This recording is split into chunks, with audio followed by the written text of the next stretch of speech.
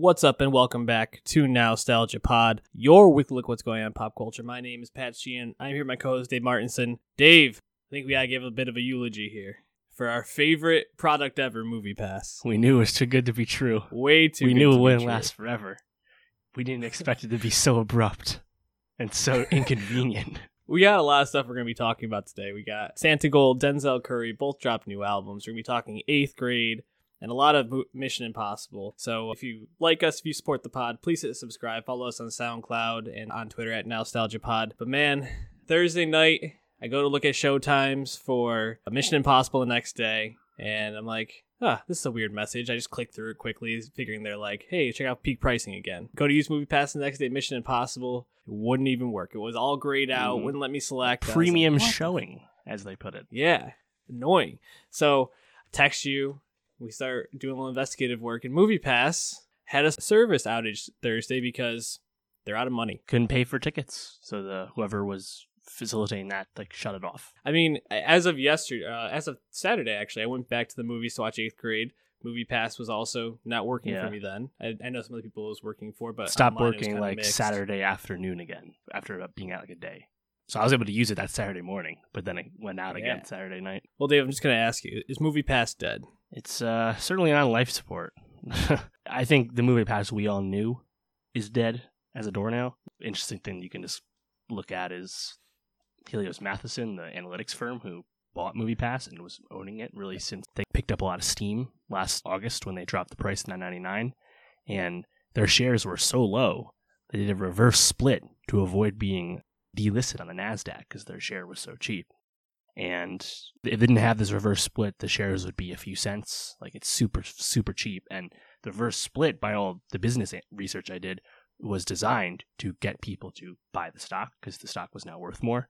But no one's buying because no one believes in it. And, they ran out of money because they disclosed this in April. They've been losing $20 million a month because they just weren't taking in as much money. And, we expected that they would start to make things more expensive. It only makes sense. You go really cheap to get in the user base, and then you start trying to make as much money back as you can. Amazon has done this, right? Raising Prime up year after year, Netflix as well. And that, most people would be okay with that. But to have peak pricing go as much as $8 a ticket really loses the utility for most people. And the fact that it was all, and this is kind of their whole thing, which is why they're tough to root for at the moment, is because their customer service and messaging has been so poor and so abundantly tone deaf. It's you're not smarter than the internet. You're not smarter than the people that are smart enough to use your too good to be true service, right?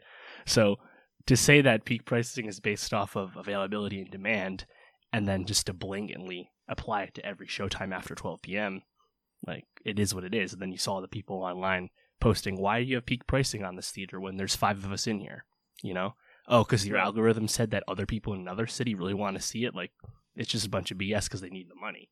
And I think if it does last, we're going to see stuff like that. And I think what really, really sucks is the Mission Impossible Fallout, which is not available on the service this weekend.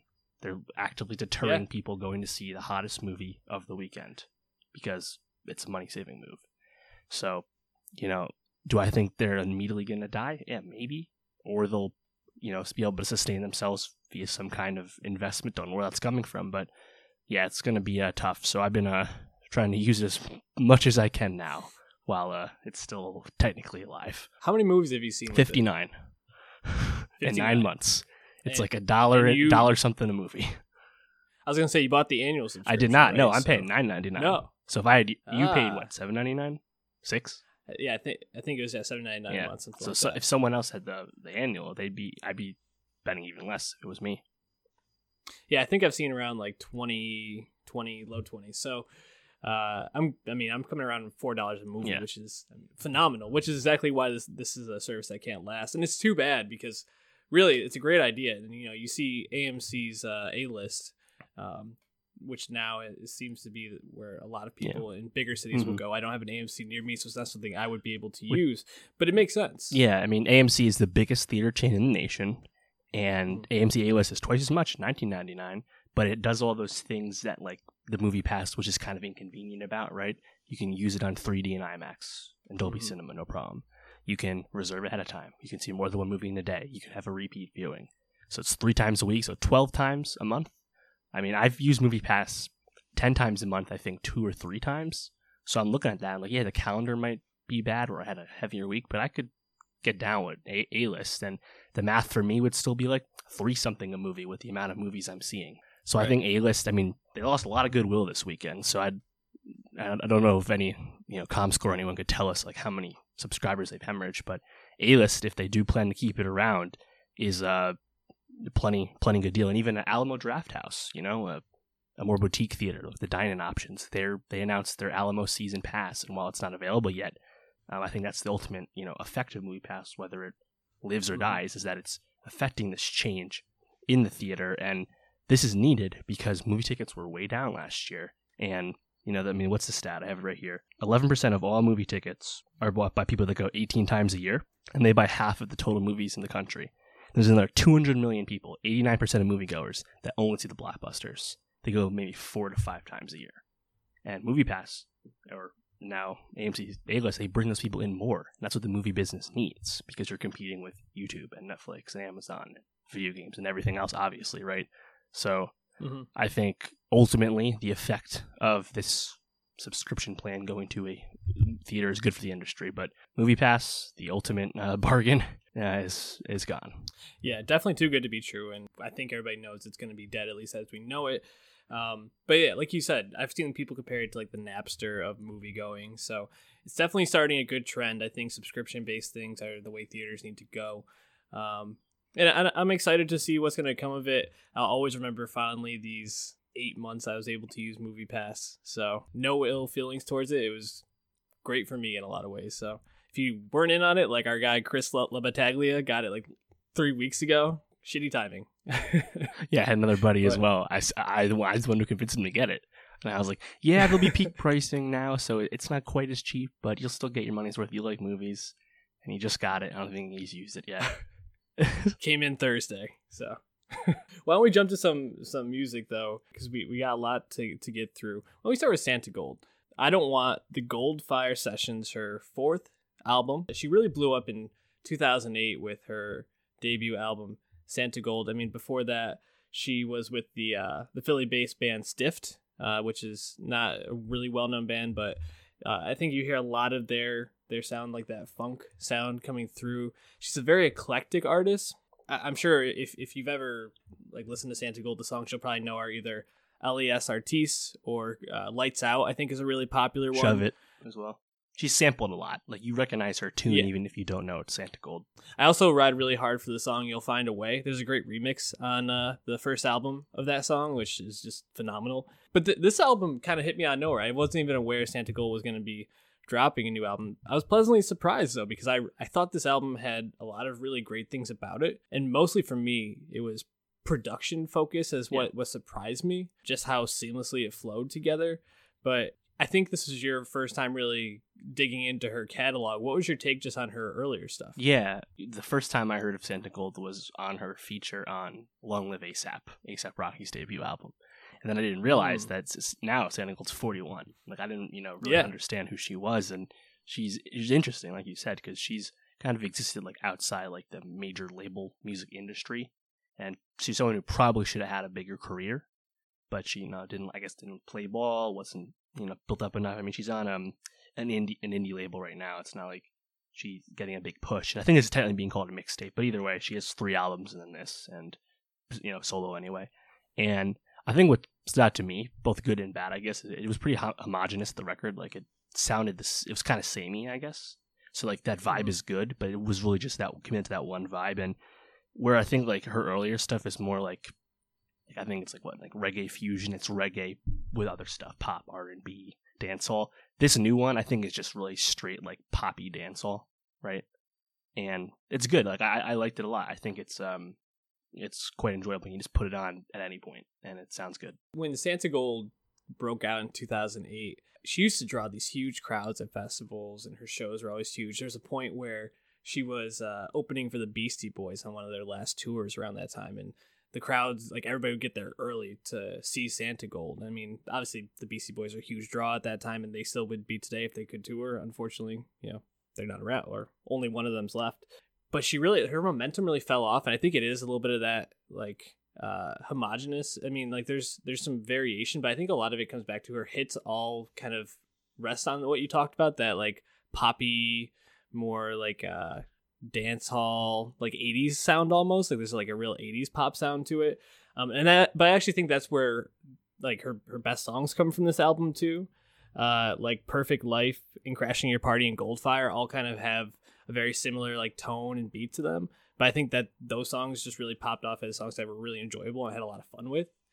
I think that's really what she's going for. It's just songs that people can enjoy. She does have a lot of different influences, and I think that's probably why it's hard for her to find a label that can promote her the way that she could be and probably should be promoted, because I think she could be a bigger star than she is.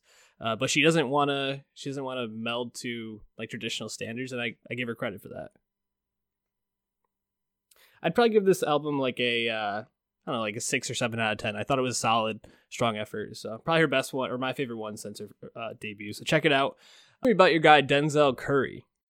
Yeah, I remember the name from his 2016 XXL. You can check out our take on that, soundcloud.com/nostalgiapod. And I was really surprised by this album just because I wasn't that into him, and I left feeling like this guy has a really strong career ahead of him. Yeah, definitely. So Denzel Curry's third album, Taboo, dropped last Friday. Stylized TA 1300. I don't think anyone knows why he's doing it that way, but Taboo anyway.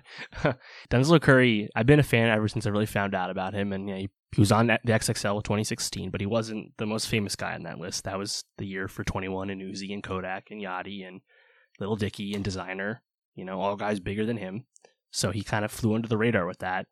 But he's been good, and everyone's been fucking with him because he's yet another firebrand out of fucking Florida. He's from Miami, and he's someone who came up as part of the Raider clan, which was headed by Space Ghost Perp. That's one of like the first, SoundCloud collectives, and they collaborated with ASAP Mob early on. That's how they, kind of broke on the scene, and then Denzel broke off from that and went solo. And it's funny that because he actually was clapping back at Smoke Perp for saying, when Smoke Perp said he started SoundCloud rap, and Denzel's like, "You spell Raider Clan wrong, dog. Like, it was us." But either way, he's been around for a while, and he's always been really interesting. I don't think he has any one good project per se. Like, there's always been like a lot of good stuff on there, but nothing was really as cohesive as Taboo. And I mean, Imperial has probably really popped off for ULT and Naughty Head with Rick Ross. He's just got a bunch of bangers. Zenith with Joy Badass. And then his biggest hit today, it's actually off of one of his EPs called Ultimate from 2015. You'd recognize the beat if you heard it. And coming into this, we just kind of wanted to see like what will Denzel Curry like do, because he obviously like thinks about it, and he's not using trap production. He's not talking about all the drugs and the money he spends. He never has. But like, what is next for him? And have Taboo come out, an album where like it's kind of a concept album, right? There's the 3 stages or acts in the album, right? The dark, the gray, and the black, the gray, and the white, I think is what he's calling it. And I was really impressed with this just because it was just basically more of what we get from Denzel Curry, what we expect from him. The rapid fire flows, the aggressive delivery, and just more of that, more variety. But there's like all the different cadences he would do, whether he'd switch up his flow mid-song. He would almost like sing some of his choruses in a sense, but it was really just kind of switching up how he was rapping. I was really impressed, and obviously the energy's there. But also, I think there's like some really cool lyrics in here, like Perks. That's an open attack against all the druggy culture in rap, and songs like Blackest Balloon and the lead single Cloud Cobain. Like, I think there's so much here, and I really got to listen to it again because I think it's pretty dense. But I was really impressed. I mean, I think there's a lot of great things, and you touched on most of them. I think the thing that I was most taken aback by was just how, like you talked about his cadences, but I think there's an intensity that comes through as he raps and as he delivers his lines that he doesn't need to do it through like shouting or, kind of the ways like some of his contemporaries like XXX. I think sometimes there's times you just be basically like screamo, in a way, but he can deliver that feeling just through his voice, which I think is great. And I thought another thing that was great about it was that it was really layered production. The songs were like very intricate, the beats, and there was a lot of like things going on that like he'd have like some like pianos in the background layered by like some not really trap but different like sort of drum beats throughout. It just was really a delight to listen to. I listened to it twice this weekend because I wanted to get the feel in the headphones and in the car, and in the car I thought it was phenomenal. So definitely something to ride to for sure. Yeah, I agree. The only song I didn't really like was Sirens. I thought that was where he went too singy. I was like, that's a miss. Like, kudos for trying it, but no, I don't think that worked. But yeah, other songs, Sumo, which was another lead single, that's just an ultimate, like, let me spit my shit as fast as possible, banger. Yeah. And I thought Switch It Up, another one, which is really cool, where, as the title implies, he switches it up in the song. So I think Denzel Curry, he's, I don't think this is going to have big numbers first week. Like he's big on the internet. Rap fans know him, but he's not mainstream by any means. So, he's someone I like to tell people about just because I think he surprises anyone who listens to him. But, he's much like we talked about, to a lesser extent with Wi-Fi's Funeral, but Denzel Curry, I think, is even more obvious, where these are guys that even if they're not super big or super mainstream, you can tell they're going to have a long career just because they're actually really trying with the music they're making. Absolutely, yeah. He's going to be a solid artist for a while.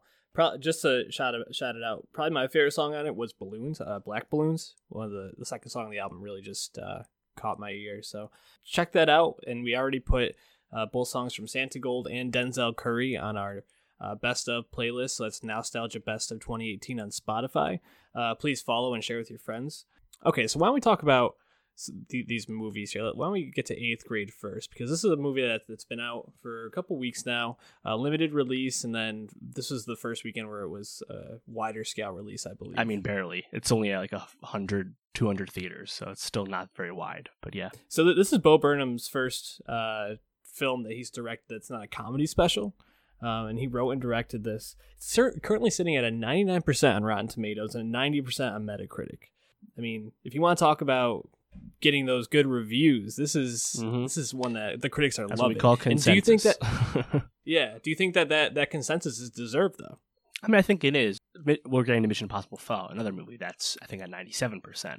And 98. Yeah, whatever. So I didn't like love 8th Grade the way like a lot of people do. But I still think it's good. It would get a positive review from me, and that is what Rotten Tomatoes calculates.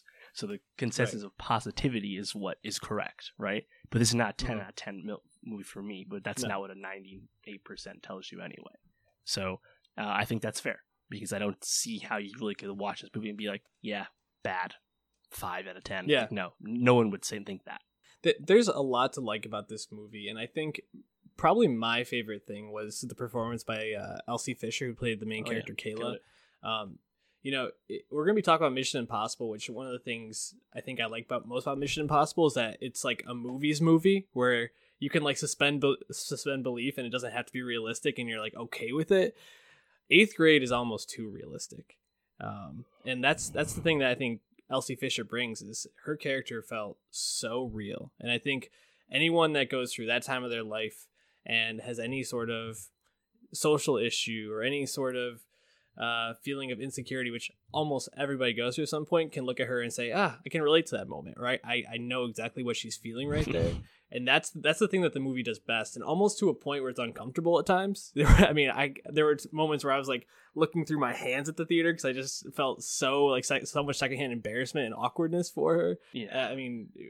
Talk about your perception of Fisher's performance and maybe other performances. I think that's right. This is the first movie of any, I think not the first period, but the first movie of any, credible note that accurately captures how Gen Z kids act in the modern world. The way it portrays the effect of social media on the social life of young kids. And I think that's what's so impressive about the movie, is that it so nails that, which is something that like older people will always like throw stones at because they don't understand it. The massive anxiety that something like social media does to affect on people, and how the way people act on social media is very different from the way they act in real life. In a lot of cases, especially for kids now that are coming up in this world, someone like me and you who came up just really before it blew up. So we kind of have the best of both worlds with that, right? Like we also know what a CD is and a VHS, as well as know how to use Instagram. We know we were both. A cassette tape. Exactly. But like these Gen Z kids, they're the next generation. They're that's not the world they know. But the fact that this movie actually shows you that is so impressive. And I don't know what to make of Bo Burnham as like a creator still. Like he came up as a YouTube star, then became a popular stand-up, then he directed some stand-up specials from Jerron Carmichael and Mulaney. And now he made this movie. And Chris Rock. Oh, yeah, and Tambourine, right. And at this point, like, he's made this movie, and I think his sensibilities are really impressive, and the fact that he was able to cast it right, and I thought his camera was pretty cool at times. The way he would move it around and really get close up on Elsie's face, I think was really effective. But I'm still not really sure where I stand on him. I think I just want to see more. But obviously, a pretty stellar debut film by all accounts. Obviously, yeah, it's funny because I was thinking about another movie we did recently, which was we reviewed recently, which was Boots Riley's "Sorry to Bother You," and that was his first film as well. And they're such different like scales. I mean, Eighth Grade is such a small story about one child becoming a teenager, and Boots Riley's looking at the story of a whole socioeconomic, political perspective and system that is affecting people in a lot of negative ways. But they each had these perspectives that I think tell important stories and stories about the moment. Like you said, Burnham's really catching Gen Z for the first time, like, and really telling the story accurately of what it's like to be Gen Z. And he does it in a lot of interesting ways, which I think give me a lot of hope for him as a creator moving forward. Like you talk about that persona that you portray online, and the way he uses Kayla's YouTube videos to portray a different person online than she actually is when she's offline. Talking about self-confidence and bettering yourself when she's not taking any of her own advice. Yeah, very effective. It's really smart. Really, really smart. I also thought like the tracking shot he did where she was walking to the pool was really, and the way he was like showing the people at the pool and the things that they were doing to kind of create this almost like zoo, like wilderness, like animalistic feeling was really great. So there's a lot of things, a lot of storytelling tricks in there that I think are really, really good. He also creates a lot of atmosphere, like when she's sitting in the back of the car with that older teenager, the senior, that plays Truth and Dare with her. It really creates this feeling of like, oh shit, like, tense, and like the lighting is great. It's fantastic. So I think he has at least as a videographer and storyteller, a good career now. As a director, we'll see moving forward. Hopefully, he's able to continue to translate it. Right. But yeah, I also like that music cue he had whenever her crush came on screen. It would just like blast out of nowhere. I thought that was effective and smart. Yeah, I think they kind of hammer it home at the end when she's at the mall, and they're like, "How old were you when you got Snapchat?" It's just something that's so prevalent in these kids' lives, and I think it's done well. And I think the only thing that was a little questionable to me was just that, like, I thought the relationship with her dad was a little, I don't want to say unrealistic, but I kind of like raised an eyebrow a few times. Like, no fucking dad lets their kid wear headphones and use their phone at the table like that. The dinner table. Like, I'm sorry. You might be surprised. I don't know, man. If anything, they just say like, "Hey, take your dinner and go watch TV with it." Like, I don't know. I thought that was weird, especially because like by all counts, he's like the most loving dad. So like I don't know. Their relationship seemed a little contrived to me, but it was fine. I like the way it ended. It concluded. I actually thought Josh Hamilton, who played her dad, was really, really good in terms of playing this kind of like this dad trying to figure out how to be a parent. He was talking to her at the end, and almost got like a "Call Me by Your Name" type vibe with Wahlberg's monologue at the end to Timothée Chalamet. Oh, sure. I got that kind of vibe when they're sitting around the fire. I thought he delivered that really well, and I think he just kind of playing this dad is trying to figure it out, and he even kind of admits that around the fire. Like, when your mom left, I was really scared and didn't know if you were going to be okay, and then you were. But I mean, check this movie out and support these small films, because I think, we talked about Sorry to Bother You and a couple other small films like Chappaquiddick that we saw earlier in the year, and these are important stories to be telling and to be supporting. So definitely. And yeah, you said the soundtrack. I think just in general, it really caught like the Gen Z feel. So a lot of really great work on this. A lot of things to like. So check it out. And a movie that a lot more people checked out: Mission Impossible Fallout. Fuck yeah. Loading up the fists. That was improvised, apparently. Really? Yep. Fuck yeah. Well, I think we can both agree Henry Cavill was fantastic. I think this is easily his best role. He was fantastic. Yes. I agree. Do you think it was better than the CGI Superman lip from Justice League? I think, was that mustache necessary to his role as whatever his name was? Walker? Probably not. 100% yes. Yes. No, but did he keep it in Rocket? Fuck yeah. Yeah. No, I was really impressed with Cavill. But yeah, overall, this movie, you've been seeing the hype. I think it has, last I checked, 248 positive reviews to 7 negative reviews. So like we said a little earlier, that's consensus from the critics. It also has a series high A cinema score and a series high with the box office, $61.5 million first week. And one last thing, it also has a better audience breakdown, 55% male, as opposed to Rogue Nation, which was over 60. So that's a better thing to see in terms of the more broad audience. So I think people were excited about this movie, and it delivers. It's one of the best action movies I've ever seen, I think, bar none. Do you think the people that wrote the 7 bad reviews didn't know what movie they were going into? Yeah, because I'd actually love to read them, just because you always see that, right? Like right. Someone gives any movie that's not Oscar bait a bad review for something obvious and dumb.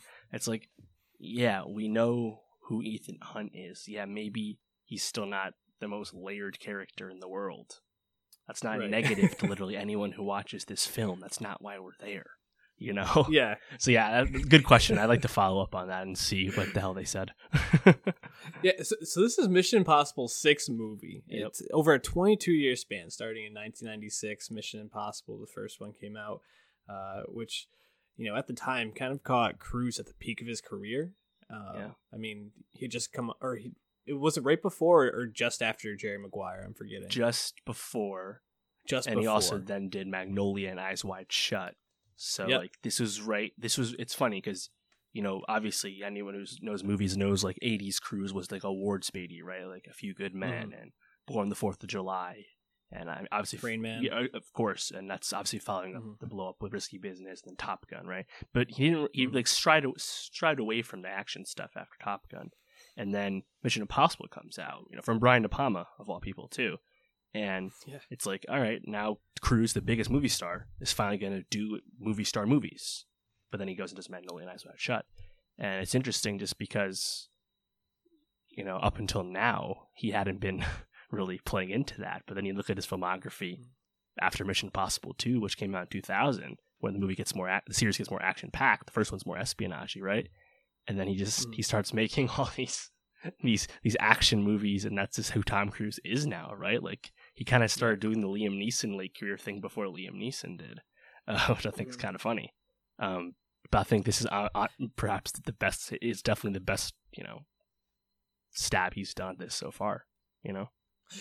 Do you think Mission Impossible is the best franchise or movie franchise out right now? Yeah, I saw some of those takes going around. If you were going to say best action franchise, I think probably yes, just because if you think about the action franchises, the most successful one is Fast and Furious. But I think the Mission Impossible movies are by and large better. Even though I like Fast and Furious, I find them very entertaining, but there's a lot more going on in Mission Impossible.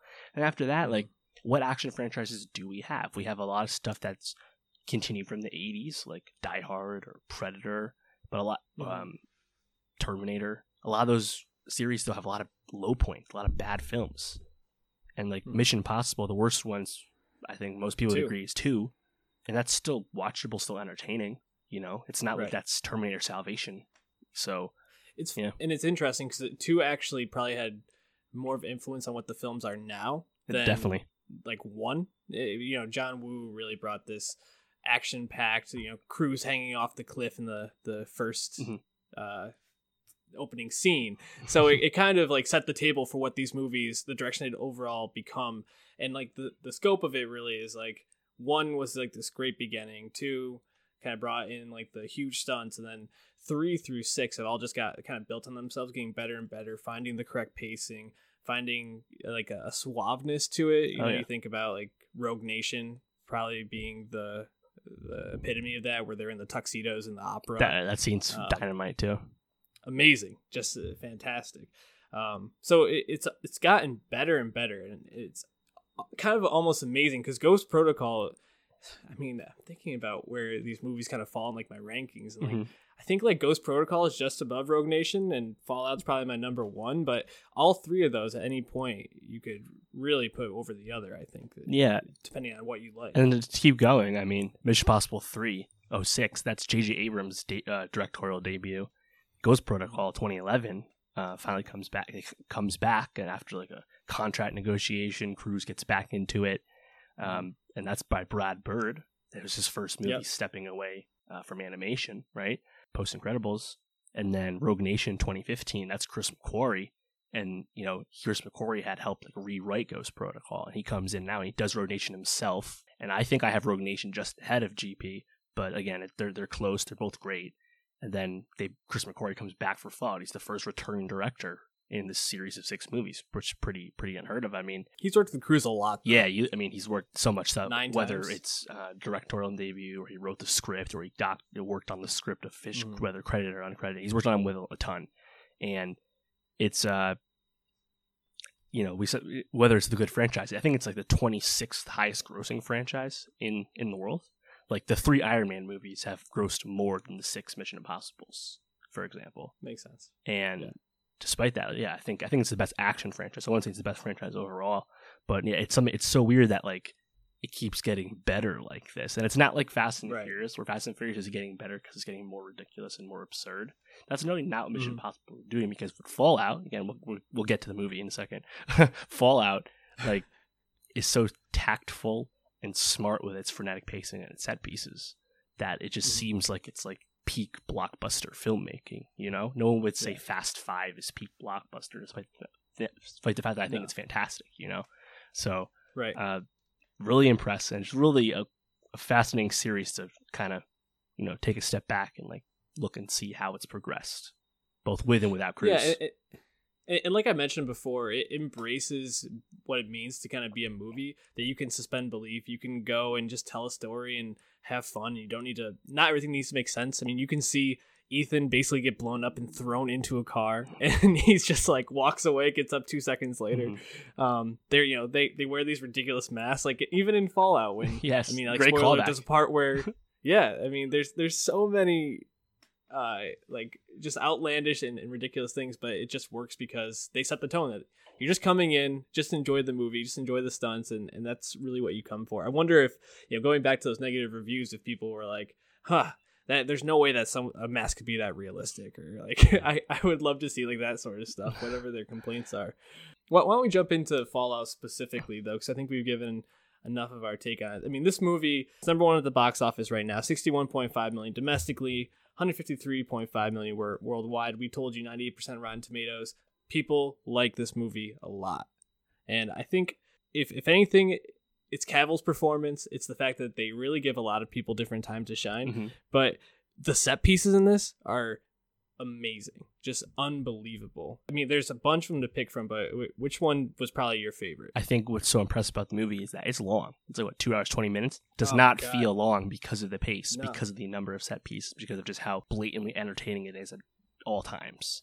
I mean, and it starts off so well. Like, you have that Halo jump, which Cruise actually did. He, between practice jumps and getting the shot right, he jumped 106 times out of the plane, which is insane. No green screen. There's a cameraman jumping with him, really close to him, filming it. Like, you read about how they had to like get that in focus, and they had to put lights in his mask so they could see his face, obviously, because it's a movie. And I mean, that scene was awesome. And then, and you remember when the tube came out for his oxygen? That was the real tube as well. Like, there was no, like, that was the real oxygen he needed. And after that, you have the fucking bathroom scene where that Asian actor, I don't remember his name, but he kicks Cavill and Cruise's ass. Yeah, it was amazing. And that's funny because, like, we didn't really know what that scene was per se, because all we knew was we had the, you know, Cavill pumping his arms up, right? It was becoming a meme.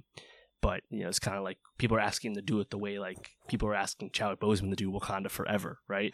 And then to have that scene, which we don't really know what's happening in that scene from the trailers. We think maybe Cruz is fighting Cavill already, and it's so frenetic. And I think what's just cool about this movie is that Cruz throughout it, Ethan Hunt, you see Ethan, he is older, he's a little slower, yeah, and he's low key washed, getting his ass kicked a few times.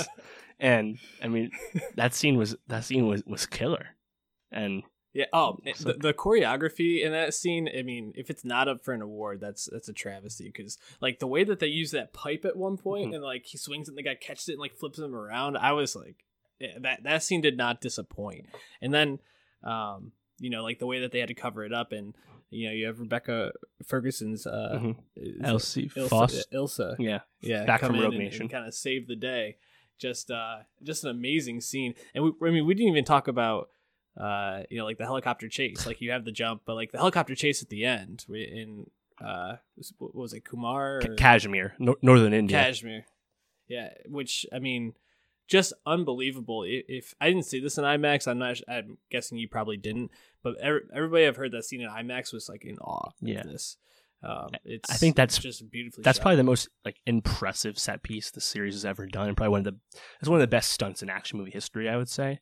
And I think some people would still have the Burj Khalifa climb from Ghost Protocol ahead of this. Again, because Cruise also did that.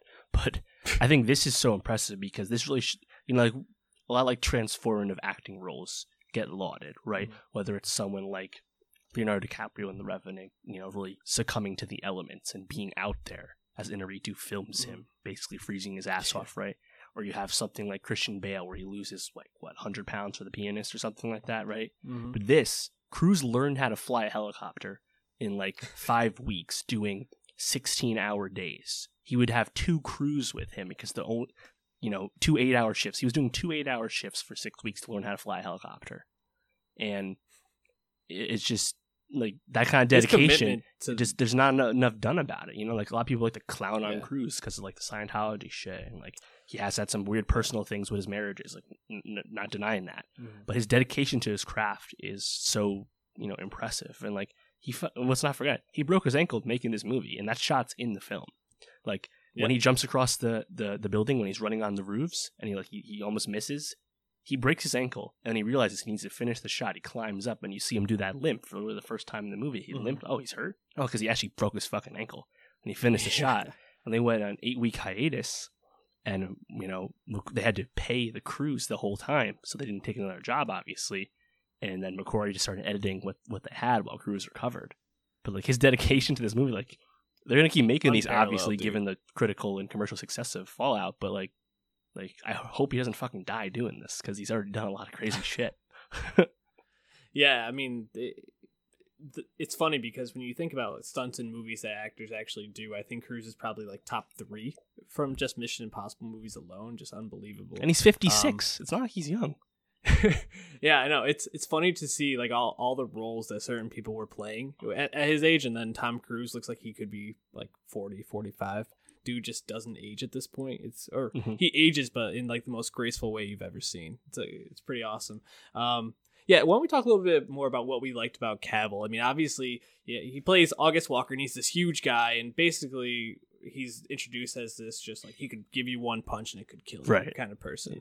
But really, I think what made it good was the way that he kind of played spoiler alert, the heel turn in this. Mm-hmm. Like the whole time you're kind of like, is this more of a Jeremy Renner, like he's going to be a sidekick to Cruise, or is this, and then eventually he ends up being a villain, kind of like most people in these movies too. Right. And like from the trailers, like there's that money shot of him like holding like the M60, the minigun, right?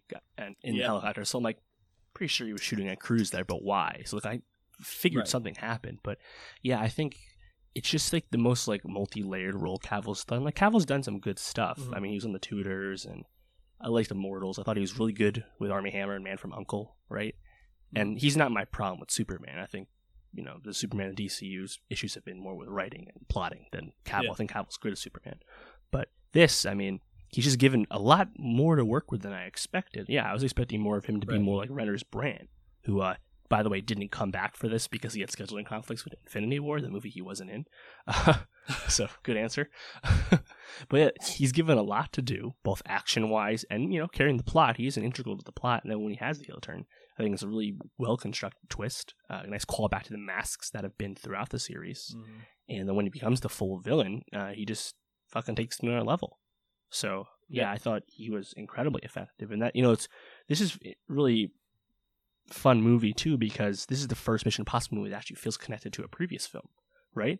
Like, obviously, characters have come back. Like, Ving Rhames. And Ving Rhames has been in almost every single one. Ving Rhames has been in every one because he had a cameo in 4. And Cruise obviously is in all of them. But then, Michelle Monaghan comes back a little bit as his ex-wife, right? And then Elsie Foss comes back from Rogue Nation. And then so does fucking Solomon Lane, the bad guy of Rogue Nation. He's actually integral to this plot. So it actually felt like a world we had been in. And they were just building on this world. Like, Alec Baldwin comes back again. And they bring in Angela Bassett and bring in Cavill. And, it was a level up to me. I was so impressed. And, again, that's despite the fact, separate from the fact that it's so entertaining and so ridiculous with these amazing stunts that are real stunts. It's just so well choreographed, both in the air and the car chase. Again, that Paris car chase was money, too, with the motorcycle. Yep. When he goes around the fucking arc. Like, man, wonderful action. The action is amazing, but I also really liked the moments that they gave each of the characters, and especially, if you watch the first couple, they had these top-notch actresses, and they didn't really utilize them, and I feel like the actresses got a lot more to do. Like Vanessa Kirby in this one as White Widow was fantastic and electric. Every time she was on the screen, I couldn't look away from her, and she just stole every scene she was in.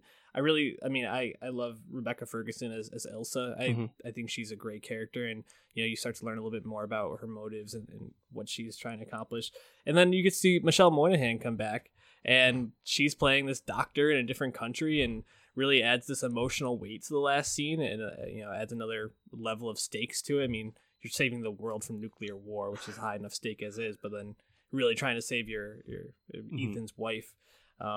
Just some really great things. And Ving Rhames, who for the whole series has kind of been put on the shelf, just in the van, playing the conscience, in the van, literally, gets to be carry a lot of the emotional heft of the movie, which I thought was a really smart choice and really well deserved. He's put a lot of work into this series. So I mean, there's a lot of really, and Simon Pegg also with I thought he brought a lot of levity to the scenes he was in. That's why he's there, and he's good at it.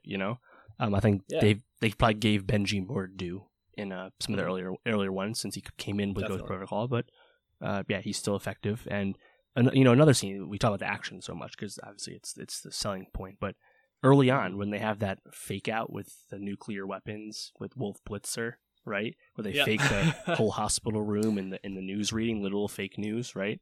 That kind of gave, and with the mask of Wolf Blitzer, that gave me more like Mission Impossible 1 vibes. The more espionage, trickery aspect to it. They call it back to the mask again when they finally out Cavill.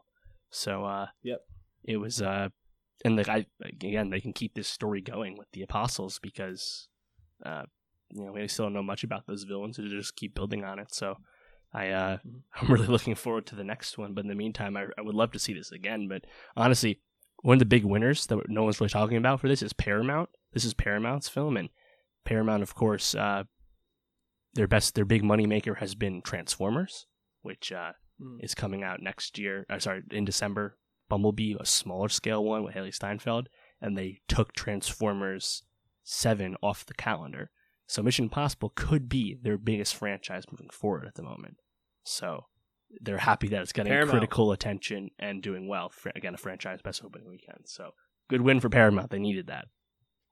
Yeah, absolutely. Just go see this film. If you like action films, if you like fun, I think just go enjoy it. Turn your brain off a little bit and enjoy this just for the amazing action like we talked about. And it's not just dumb action the way Fast and Furious. I think it's very smart, very calculated the way it affects the plot, Yeah, definitely. And one thing I didn't mention before, but I think makes these films good is that they bring in elements of different types of stories that are really intriguing. They have a mystery element in almost every single one, trying to figure out the whodunit or who's who at any given time. They have heist scenes in certain ones. So the Mission Impossible franchise in general is it's action, but it can bring a lot more to the table. And yeah, depending on what you really want to get out of it, you can get that. I mean, even at points like love stories. So Did I think that's the weakest part. did the end get you the fake out with the nuclear mushroom cloud / just being the sun? Did that fake you out? It got me for a second. I was like, oh fuck, they did that. No, they didn't. I mean, if they had done it, it would have been the ballsiest move. I mean, they're pretty much just like ending the franchise because they're killing off all the main characters.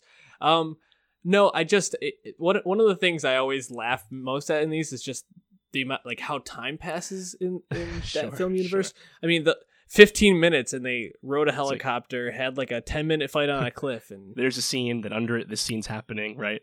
And like, yeah, and that's another thing that like. There's some common things throughout the series. There's the cold open. Rogue Nation, he literally boards a plane from the outside, right? Mm-hmm. And like this one has it again, right before the title card. They actually do like a traditional sequence, kind of like James Bond. Mm-hmm. And then there's also the race against time at the end. This one literally got done the last second. Yeah. And of course, there's a MacGuffin. What was it, Ghost Protocol, where they have to get somewhere like a minute 30? They need to go like 3 miles, and he's like, "We can make it." And you're like, I was like, "No, you literally can't. Nothing on Earth can get you there." But Ethan finds a way, man. Like he always does. So it's crazy. That being said, are you stoked for Tom Cruise's next role coming out next July? Do you know what it is? I'm not aware. Is it Live, Die, Repeat? It's not Edge of Tomorrow 2. Which I don't know if there's any movement on that. No, it's Top Gun 2, Top Gun Maverick, where oh right, actually I didn't know Cruise is back as Maverick, Val Kilmer's back as Iceman, and a hotly coveted role, Miles Teller is Goose's son. Yep, sign me up for that. Yeah, I mean I'll see it for sure. It's interesting. I don't know. It's already being made. How much I really want to. Yeah, I don't know how much I want to see a fighter pilot movie, but just those 3 in general. I'll watch. I think that's what the plot's about the lack of necessity for plane-to-plane combat in today's world. I think that's kind of the crux of the film. So right, no, it'll be interesting. I mean, pretty much anything Cruise is in is going to be good. I mean, like you said, he dedicates more to the roles he does than almost any other actor. Yeah, so. Well, it's interesting because this is his only franchise that's really worked, right? Like Jack Reacher, the second one totally bombed critically and commercially, and that's probably over. The Mummy. Didn't do very well in the whole Dark Universe franchise from Universal. Was DOA, right? Then he made like American Made last year, which wasn't a franchise film, but it was critically reviewed, but didn't do as well at the box office. So it's weird that like he's kind of like struggled to make more of those franchise films. And like Edge of Tomorrow like really stands out as something, right? And like he had Oblivion, which was like I can say like a near miss in that regard, but still good. So I don't know. It's weird watching his career now where he has, I mean, this is his second biggest opening weekend behind War of the Worlds. He has not had $100 million opening weekend in his whole career, which sounds crazy, right? Yeah, that's bizarre. But like one last thing, do you think you can make Mission Impossible without Tom Cruise? That they tried, whether officially or not, with Renner, and that obviously didn't work out. Do you think you could do it? I think he's so synonymous with Ethan Hunt and like his ability to do all these stunts. Well, in theory, you could continue it, but would anyone be as interested? Yeah, I was actually thinking about that when I was driving home yesterday, and I was trying to think of a franchise that's really handed it off and it's done well. You think about Indiana Jones, they kind of had Shia LaBeouf, and they attempted the handoff with that one a little bit, and that didn't really land. And I can't really think of a franchise where it's gone well. So I'd probably say right now, no. But if you found the right person to kind of be his underling and see, the hard part about it is, like Star Wars, they basically were like, this is the next 3, and these are the people you're following, right. And Luke and Leia are tertiary characters, and they just made the decision for you. But if you go about it and you're like, let's see how this person tests out, and the other person's still there as the main character, people are always going to want that person. Yeah. It's almost like they kind of just need to make a choice with it. Mm-hmm. I don't know who would be the right person to take it over. I go to Joel Edgerton comes to mind as somebody, but he might be a little too old. He's in his 40s. Yeah, I don't know. And that's the thing too. It's like a lot of like American. There's not a lot of like super hot American young actors. Right. A lot of them are British kids, and either way, like a lot of like the hot young actors, they take a while. Like Miles Teller's already in his 30s. Mm-hmm. And, like the people he's competing with this were like Nicholas Hoult. And like Dylan O'Brien, right. The kid from the Maze Runner, right? Like it's weird seeing the kind of inability for young actors like that to really catch on with these franchises. So I don't know. It's interesting. What if it was Taron Egerton, but they go to like the British side of it, whatever that is. I like Taron Egerton, but we'll see. I'm not hopeful about that Robin Hood film he's in after the trailer. So we'll see. He might need to do a franchise. Then. It's true. Might need another one. We'll they're making Kingsman 3, so we'll have that still. Yeah, that's true. I saw Kingsman 2 recently, by the way. It was enjoyable. I mean, it was fine. Now that's shit that can get ridiculous for sure. Oh, I mean that's absurd. But talk about suspending belief. Anyways, I think to kind of sum up the day, Movie Pass, Dead, Santa Gold, pretty good. Denzel Curry, good. 8th Grade, good. And Mission Impossible, a lot of fun, very good. Yes, a lot of good culture to be talking about this week. So if you want to give us some feedback, hit us up on Twitter at NostalgiaPod. Go to our YouTube page and subscribe, leave some comments. We like to interact with people on there. And also give us a rating and review on iTunes. We really appreciate all the feedback. So we got a big week coming up, dog. Fill me in. Well, 3 big albums in the hip-hop space on August 3rd. YG Stay Dangerous, Mac Miller's Swimming. Excited for both of those. Some lead singles are out already. And then just announced today, Travis Scott's much in the works Astroworld is finally coming this Friday. And, he went to Hawaii to make this album, working with a lot of talented people. I have very high hopes for this. So I'm excited for all those records, but Astroworld's at the top of my list now. But also on Sunday, we have the Succession finale. Right. We haven't talked about Succession yet. We kind of got into it. It was already well in its way, so we're going to do a full season review next week of Succession. Mm-hmm. And also, next Monday is the season 4 premiere of Better Call Saul. Stoked for that as well. We can do a little preview for that. Indeed. We should try to catch up on that this week. Yeah, so I mean, there's a lot to talk about. So be following us and share us with friends so that you can all be discussing as well. Until next week, Gucci.